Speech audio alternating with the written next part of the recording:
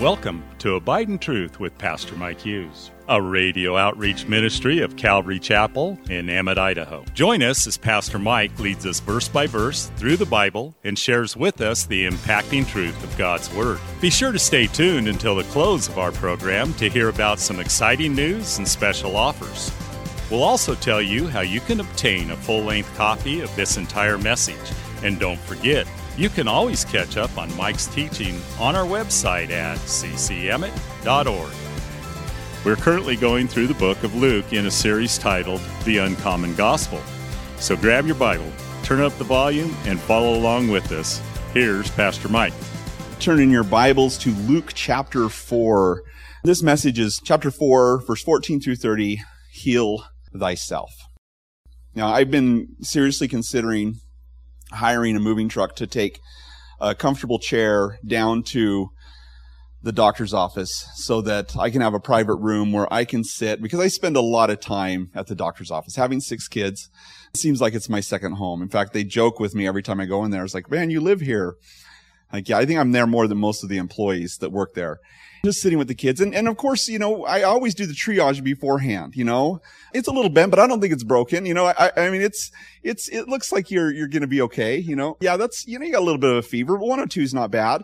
Let's just wait a little while, because if I didn't, do the triage beforehand, then I probably would never get out of the doctor's office. Well, sometimes I get to the doctor's office and the kid's looked at, and this is why I'm so skeptical about it, because I'm going to waste 2 hours of my day being down there. And I get to the doctor's office and they look at the kid and they say, oh, that's a bruise, it will heal. Or that's a cold, you'll get over it. Or that was stupid, but you'll get smarter. Those things are usually what they say 50% of the time when I go to the doctor's office. So I'm a little bit reticent to go down there.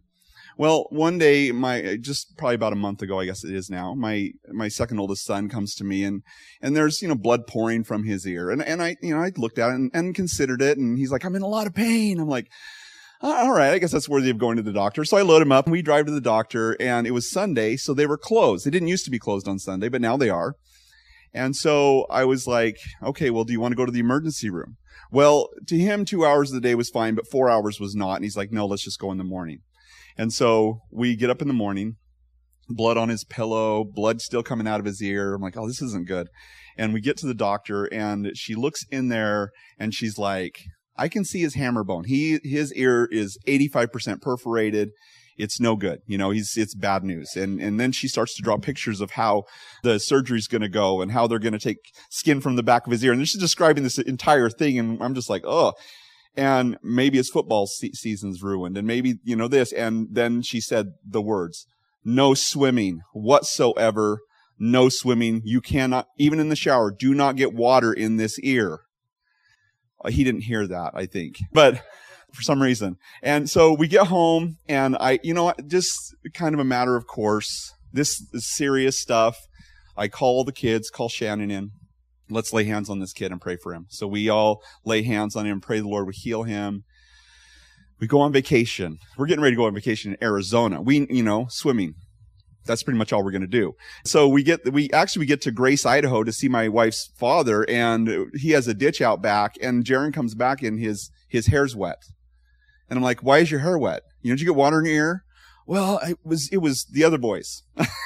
They did it to me. Like, oh, great. I was like, dude, do you realize how serious this is? He's like, I think I'm healed. I have no pain in my ear at all. I'm like, well, maybe so, but still, you got to keep water to your, well, the rest of the vacation, that's like, keeping a duck off water, or water off a duck, he's just always in the water. And so like, what do I do with this kid? Anyway, 22 days later, we go back to our follow-up appointment, and the student doctor comes in. He's looking in his ear, and he looks at the chart, says 85% gone, looks in his ear. He's like, well, I see a little scratch, maybe a little bit of blood. I'm not real sure. And he says, do you want to look? And I look in there, and it's pristine. Like, there's no scar tissue. There's nothing. It's just like perfect. And I was like, wow, praise God. Well, I waited for the doctor to come in, because the doctor knows who I am. So the doctor comes in, and he's looking in there, and he's like, yeah, this couldn't have ever been ruptured. There's no way. And I said, well, we prayed.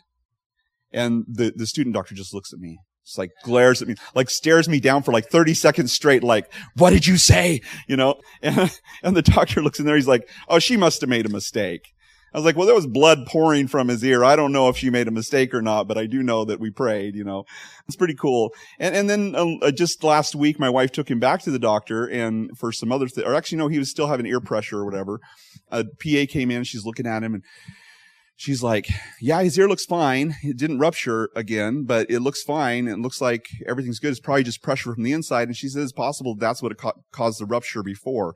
She said, there's quite a controversy and stir within this doctor's office about this whole thing, which is awesome. But we prayed, and my wife said, well, we prayed in Jesus' name that it would be healed. So, stick that in your pipe. I don't know.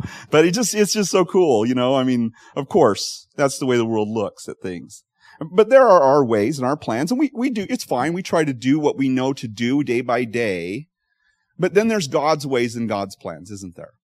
And there's God's way of doing things. And I think that one of the mistakes that we can make easily in our life is that we just go along with our ways and our plans and do what we know to do and not stop and say, okay, God, what do you want to do?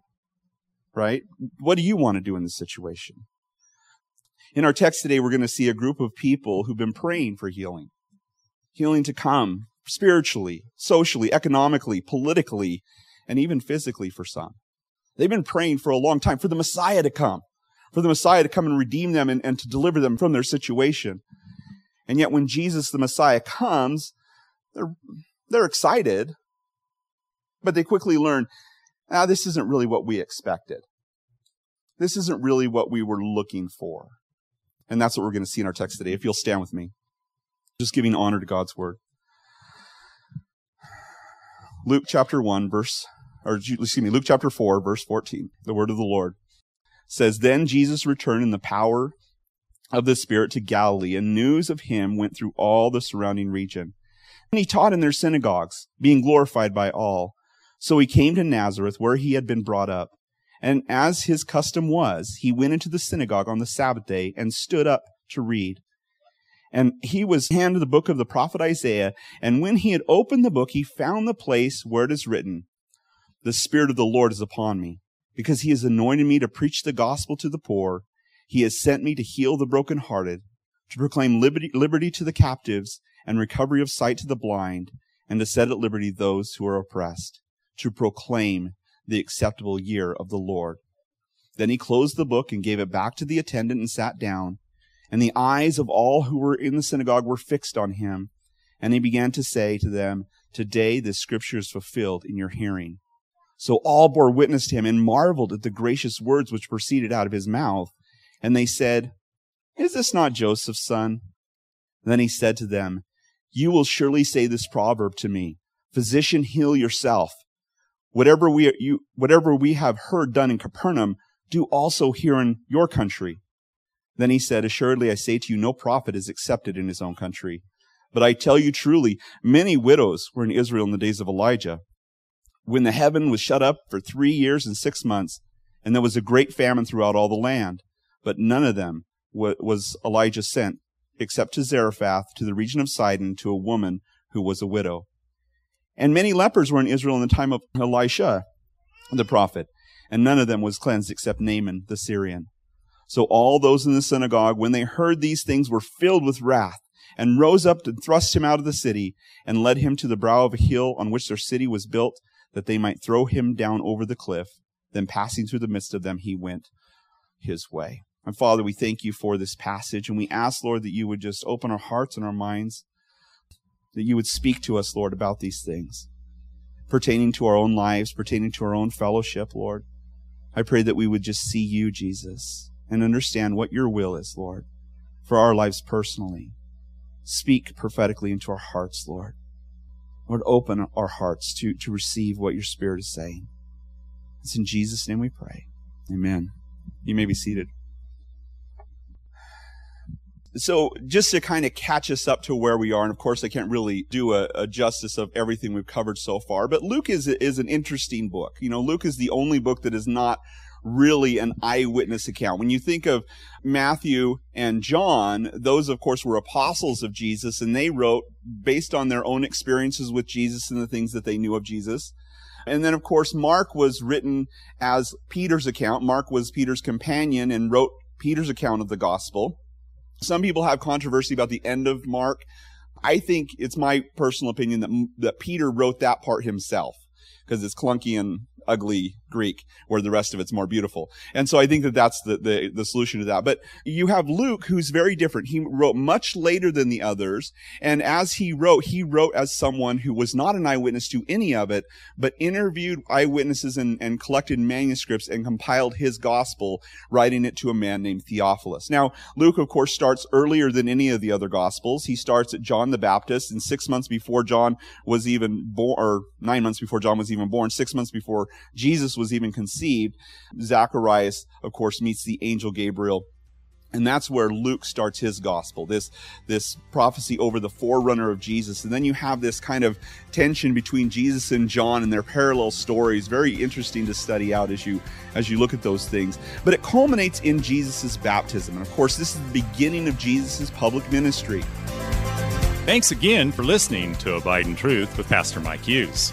If you would like a copy of today's sermon in its entirety, call us at 208-365-0991 or send us a text at 208-991-2756. Be sure to mention today's date. You can also listen to Pastor Mike's latest message on our website at ccemmett.org. And don't forget to search for Calvary Chapel Emmett on iTunes and YouTube. Remember to hit subscribe when you're there. Thanks again for listening, and remember, always abide in truth. Until next time, God bless. Abide in Truth is a radio outreach ministry of Calvary Chapel in Emmett, Idaho. Someday you saved my soul, till the very moment when I come home. I'll sing, I'll dance, my heart will overflow.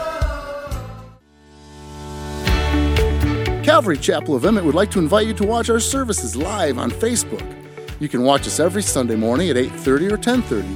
Just go to our page, Calvary Chapel of Emmett, and scroll down for the live service. It is an interactive experience. While on our page, feel free to watch previous Sundays as well. So join Calvary Chapel Emmett Sunday morning at 8:30 or 10:30 on Facebook. We look forward to seeing you.